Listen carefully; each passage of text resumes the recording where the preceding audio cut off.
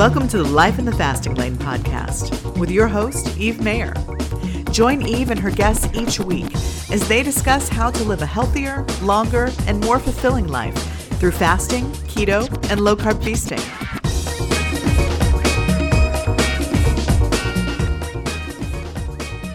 Today, my guest is Brenda Zorn. Brenda is 55-year-old grandmother. Now, let me tell you, she made sure to correct. We had it at 53. She's like, listen, I'm proud of my age. I'm 55. She's 55. She's a grandmother of 6. She rides a dual sport motorcycle, lift weights, and no longer has friggin' diabetes. Brenda says a ketogenic diet and fasting has saved her life. Brenda, thank you so much for being here. You're very welcome, Eve. I'm glad to be here. Well, we're very excited to have you. You know, Brenda and I were talking before, and we've decided to be very good girls today. Keep it clean, because sometimes both of us have a bit of a potty mouth, and today we're just going to be lovely, lovely ladies. But I'm very passionate. Yes, very passionate. Yes, I like all of that. And I came across Brenda through the IDM program. And before we get into that, I would just like to start and have Brenda tell us a bit about your story, Brenda, like why keto and why fasting? And I hear that you say it saved your life. Tell me the story. Why keto? Why fasting? Wow. Well, you know, I've been doing this for about 5 years and I've got quite a story. Sometimes it's hard to know where to start. But I could tell you that I was very, very sick with type 2 diabetes. My A1C was 12. My triglycerides were 1,200 at my worst. And I weighed 100 pounds more than I do now. I was being treated by my doctor, standard protocol, the metformin, the statins. They had me on 2. I didn't even realize it till later.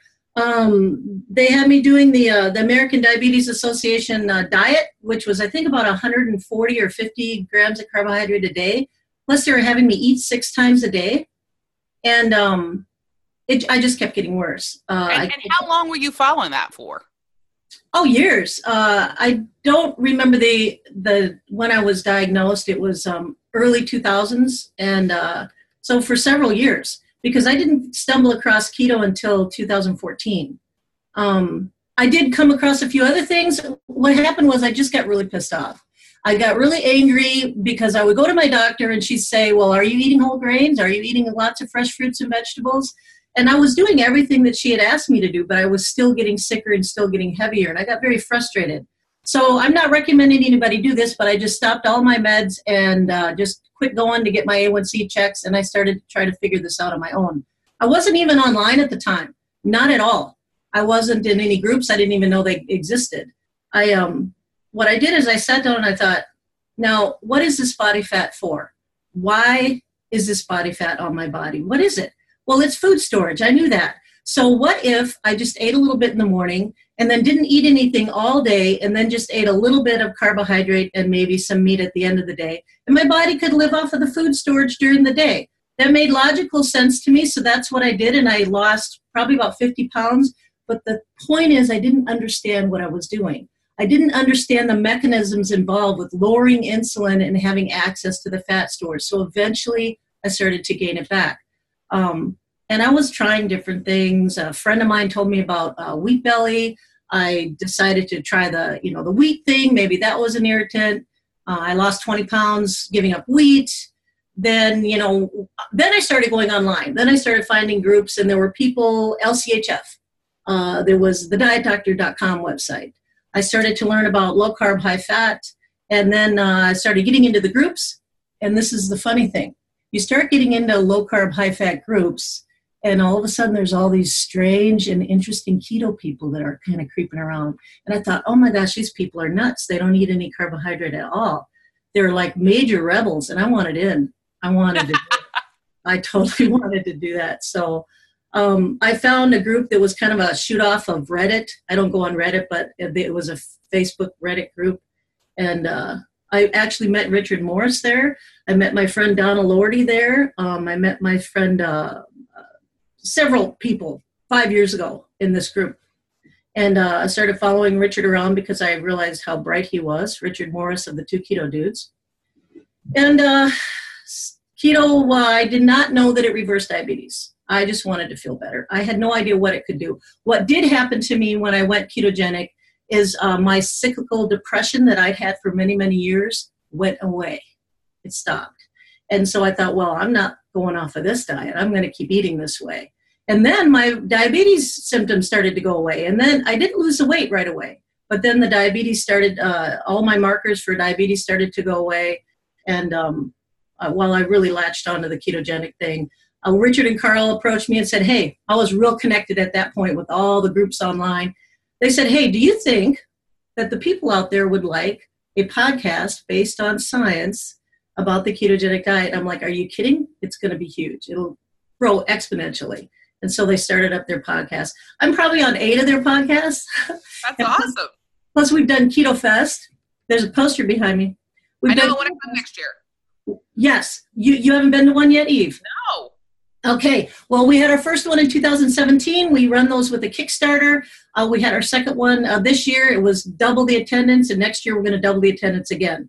And our Kickstarter will start after the holidays. So definitely support that. Keto Fest is a festival, not a conference. So it's more like a party, with a pig roast, although we do have speakers on Sunday. Yeah, I mean, I got to be honest, I want to be like, oh, yeah, I want to go to Keto Fest for the education, but mostly, the call for me was the all-day bacon bar. That was, what I was super into. Every time I'd hear the ads on the podcast, I was like, yeah, I could take care of that all-day bacon bar myself. But, yeah, I really want to check it out next year. Yeah, piles of bacon, keto meals that they serve. This year we had a cheese demonstration by my friend Pamela Zorn, and she, was teaching how to make cheese. I mean, it's just every year we're adding and we have more things. Megan had Fasting Friday, Megan Ramos of the of IDM, and so she was there. And there are lectures. They do give talks, but there's also there's some vendors, and there's just a lot of. It's in New London, Connecticut, and there's a lot of local businesses that participate, and it's really fun. Well, it sounds like it would actually be fun. I want to go to lectures and I want to learn some things, and then I want to eat. And I think a misconception that a lot of people have with people who do keto and do fasting is that we are people who don't like to eat. And I just would like to break that barrier and say we're probably people who once didn't understand the right way to eat and loved eating so much that we ended up with issues because we were following guidelines that weren't correct or just eating things that weren't great for us. And just because we discover fasting and keto does not change that we love to eat. We freaking love to eat. I love to eat. Many of us are foodies. Yes, you want to get me to go listen to lectures? Give me bacon and I'll probably be there. And so that's why I think Keto Fest sounds really cool, because it's kind of a mix of let's have some fun and let's learn some stuff. And if I can eat really good food that I know is also going to make me feel great and learn some stuff, I'm totally in. It's a ketogenic food and science festival. And Saturday, there's a lot of different activities going on. Sunday, they call Science Sunday, Social Saturday, Science Sunday. Sunday is when we have all our speakers. And while the speakers are in there, and I mean, I don't know exactly how many, at least 8, if not more, and the big guns come. Then upstairs, they're cooking a ketogenic lunch, and that's all included in your ticket. So I don't remember what we had this year, but we've always had grilled cheese from Fox Hill Kitchens. So I think she's going to continue to come. Yeah, I'm all about that. Yeah, she's. Right, I'm going to be with you at the next Keto Fest. We're going to do a live podcast from the next Keto Fest, and that's what's going to happen. Fun, good, do it. Yeah.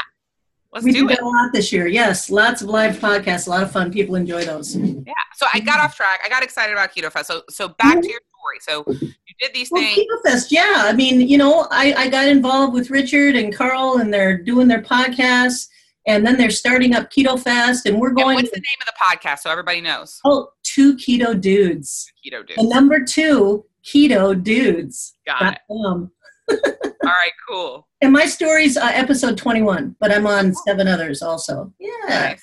But anyway, I got involved with Keto Fest. I got involved with podcasts. I was helping a lot of people online because I've been doing this for such a long time now. People would message me. People would approach me. Sometimes family members. My brother reversed his diabetes finally after I pounded him over the head with it for 3 years. Wow. Things like that. So I was helping people. I kind of was noticeable online. The 2 Keto Dudes had a Facebook group. They moved to a forum, which is very successful. I think there's 30,000 there now. Nice. And when I had my own group, I had started fasting. Richard and I did our very first fast together, which is kind of nice history. We had read something about a professor in the UK that had discovered a very, very low carb diet could reduce visceral fat and reverse early diabetes. We got very interested in that. And right after that, the Obesity Code came out by Dr. Jason Fung.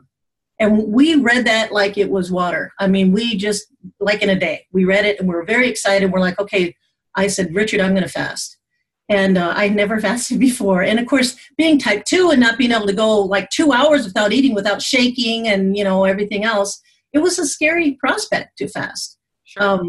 We decided, I believe our first fast was 48 hours, and we didn't think we could do it. We were really wondering if we could do it. And we were successful, and we were vocal about it online, and other people wanted to join us. So we started to fast on a regular basis about once a month, and we would add days to it until we got to where we were doing a regular 3 or 4 day fast every month. Now, this has been going on now for like 3 years. Not only did we start to do it in their group, which grew from, I don't know, in a matter of 6 or 9 months, grew to 40,000 or something members, 60,000 members, I don't know. And then they moved it to a forum. That group fast followed us to the forum. And I'm still managing that same group fast that I started 3 years ago. And hundreds of people joined. So it's actually really exciting. The concept of the group fast started with me and Richard, and the fact that people wanted to join us, it just kind of naturally happened. Along the way, somebody started calling it the Zorn fast, just so everyone knows I'm not full of myself and I didn't name it.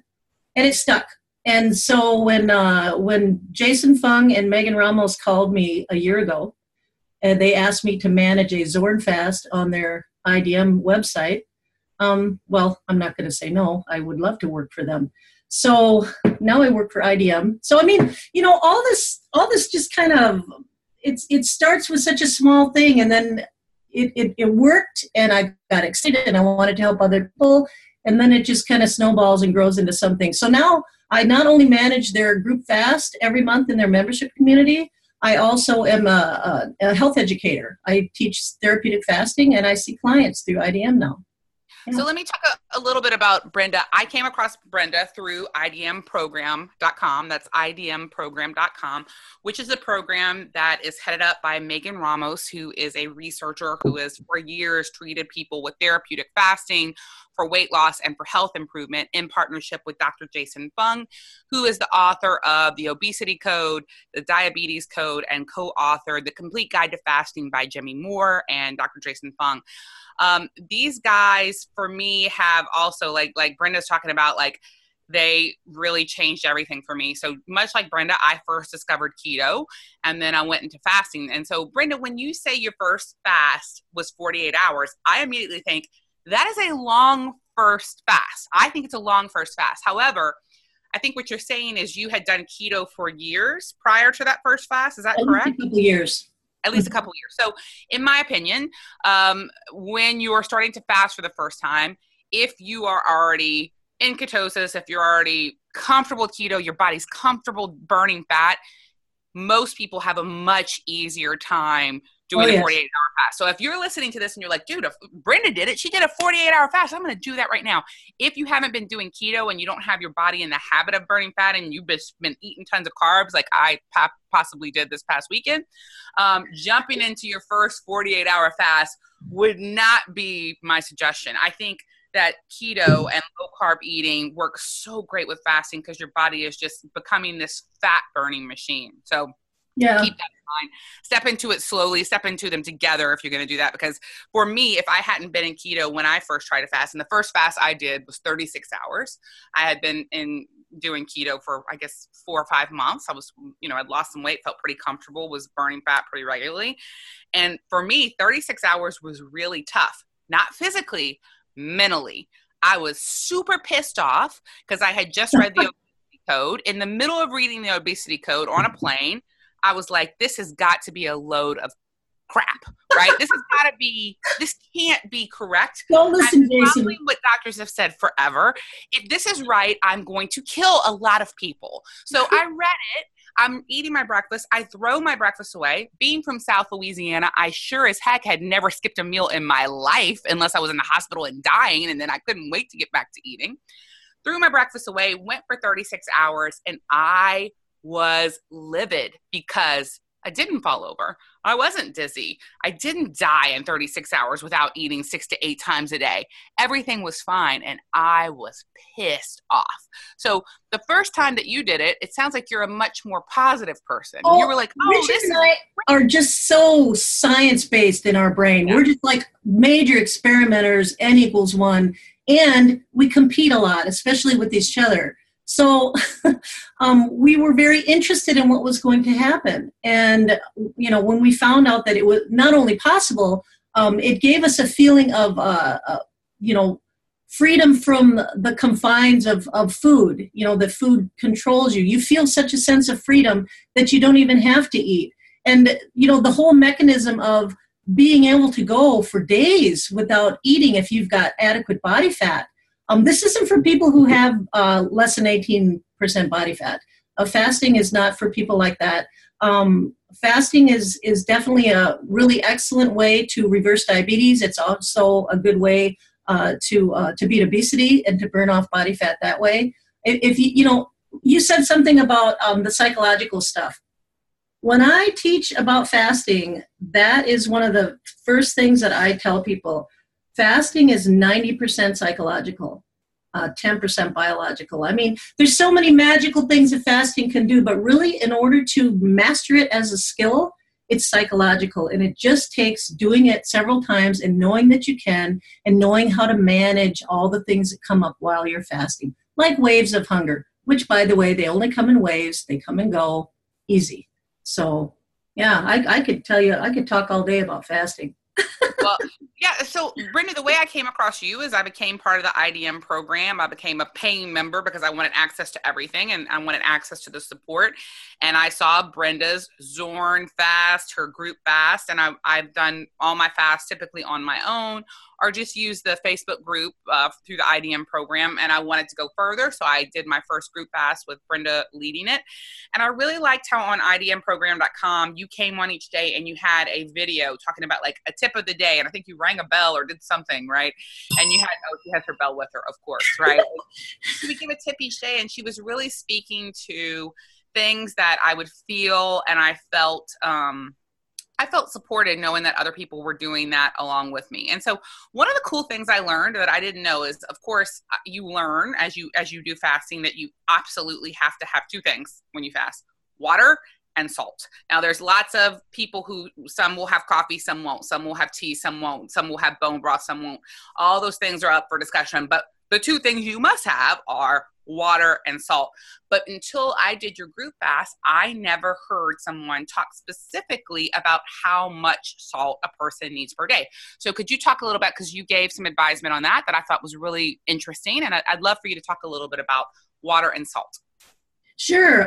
Sodium is very important. And one of the things, even on keto, even when you're ketogenic, the ketogenic diet or low carb diets are very diuretic. So you're flushing a lot of water out of your system. So you really usually need to add salt. Fasting, same thing. It's a diuretic process. You're going to flush a lot of water. You actually, it's a little more technical. When you the first day and a half of fasting, you're burning through your glycogen stores, and glycogen is energy that's stored in your muscles that is attached to water molecules. So when you burn through it, you're getting rid of all that excess water that you don't need. Some people notice quite a bit of dumping of water. I always do around hour 24. And with that, you can flush electrolytes. So it's important to replenish them. We, at IDM, we recommend 3,000 to 6,000 milligrams a day. 6,000 is a really high end for somebody that's, running marathons out in the sun. 3,000 is really the minimum, 3,000 milligrams of sodium. Now, remember, this is something that I did when I was new. There's a difference between salt and sodium. Salt is, sodium chloride. Sodium is the milligram amount that I'm telling you about. So in a teaspoon of salt, there's 2,400 milligrams, or 23, I'm going to get it wrong now because I'm put on the spot. There, in a teaspoon and a half of salt, I know this because this is what I recommend every day. Right. That was the number I grabbed from you. A teaspoon and a half of salt has 3,450 milligrams of sodium. And that's just about right, what most people need. Some people need more. I've run into people who need, 3 teaspoons of salt a day, but that is a good place to start. And you can measure that out in the morning. This is what I tell people to do. Measure it out in the morning. I actually carry mine around in these little pill boxes. Yeah, yes. Nice.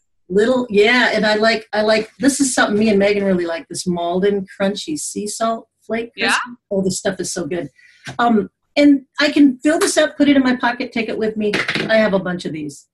So anyway, you don't want to be without salt. And if you are, stop at a gas station, grab a packet of salt over by the hot dogs, and there you're good. I mean, come on, that salt's fine too. You'll hear people say, oh, only use Himalayan pink salt, only use Celtic gray sea salt. If all you have is table salt, that will work. What's important is that you get the sodium. Don't ever take it all at once. It's very important that you hear me with that. If you eat a teaspoon and a half or even a teaspoon of salt all at once, you probably will vomit, if not get diarrhea. You need to take a little bit throughout the day to replenish what you're losing. Right. And what was the other thing you wanted me to talk about? Water? Water, yeah. Yeah, water is very important. Carry it with you. One of the tips, actually, the tip on the website I gave today is caffeinated beverages are allowed, but if you do drink a caffeinated beverage, drink a cup of water before and after. If you practice that, you are not going to become dehydrated. Caffeinated beverage, they can dehydrate you. But otherwise, just carry water with you and drink when you can. We don't recommend a certain amount of water that you need to drink each day, but you need to pay attention to constant hydration. So water and salt and the lack or having not enough of those, I think a lot of times for people who are new to fasting or even been fasting for a while, they mistake the symptoms of not having enough water and salt for hunger or for not being able to go on with a fast because they feel dizzy or they feel sick, when often the issue is not enough water, not enough salt. So what are some of the symptoms people experience from not enough water and not enough salt when fasting? Most common symptom people have when they are ketogenic or fasting, when they're starting out, is a headache. They get a headache. Some people talk about fatigue, but fatigue might just be if you're still becoming fat adapted. It might take a little while for that to get revved up. But headache is one of the most common things. And then lightheadedness, if they're not having enough sodium, that can happen. If those things aren't fixed with hydration and sodium, you need to break your fast. We don't mess around with fasting. When you listen to me or hear me anywhere, I'm always going to say that.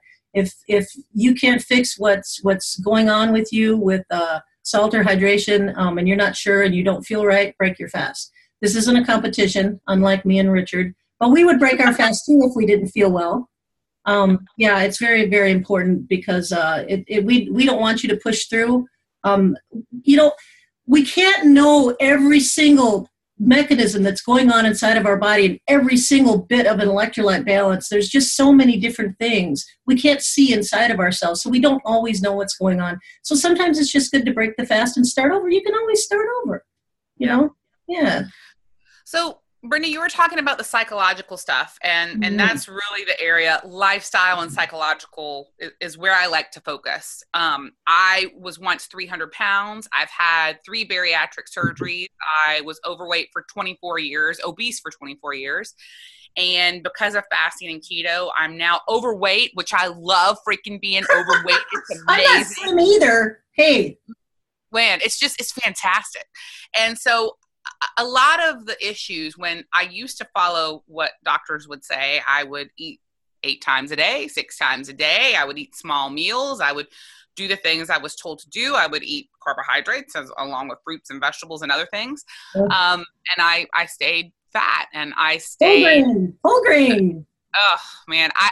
So I'm curious to know, and this is pretty personal. So share if you're comfortable, but I felt I was such a success, like in my business life, and I was pretty successful in my personal life. I have a kid who, is still alive and happy. And so I see that as a success, but I felt like such a shameful freaking loser because I would try everything and I could not be healthy. I could not have a body I felt like represented who I was on the inside. And I felt like a loser and I felt ashamed. Yeah. And I think there's so much shame that many of us who are obese or overweight feel because we try to do what's right. And we can't understand why everything we do here doesn't work and everything we're doing in our life does. What's that? We are blamed. We are blamed kind of inadvertently sometimes by our doctors because we come in, our test results are worse, we've gained weight, and then they question you, well, have you been doing what I've been telling you? And I had been. But the problem is certain medications and certain diets, like the ADA diet, will just make you gain. Unfortunately, some people, I really decided to try to figure this out on my own the day I went to the doctor's office and she was about to prescribe an injectable, which I don't know what it was. I've tried to get my records. They only go back so far. I think it was a long-acting insulin that she was going to prescribe to me. So, injecting, like with a syringe, like a needle. And I thought, oh, hell no, I'm not doing that. So I was pretty angry. I had been doing everything I was supposed to do. I mean, the exercising, the low fat, the low salt, everything was whole grain. The pasta was whole grain. You know how silly that is? That stuff is horrible. Say that? Yeah, it's really horrible. And then you go in and you're worse, and the doctor questions you as if maybe you're not following what they're telling you. It's kind of what it feels like. So you feel like a failure. You feel like you're to blame. Listen, I don't know how tall you are. I'm 5'7", and I've lost 100 pounds through all of this. But I used to be around 340. I didn't want to go anywhere.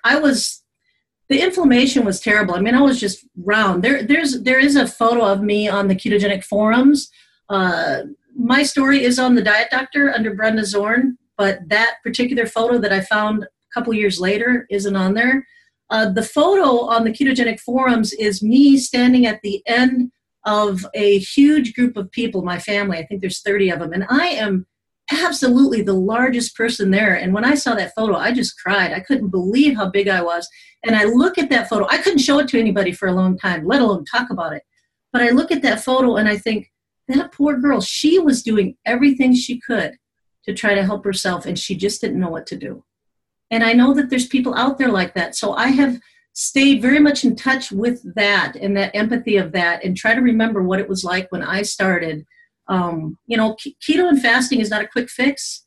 It's not a temporary diet. That's important to know. It's a way of living.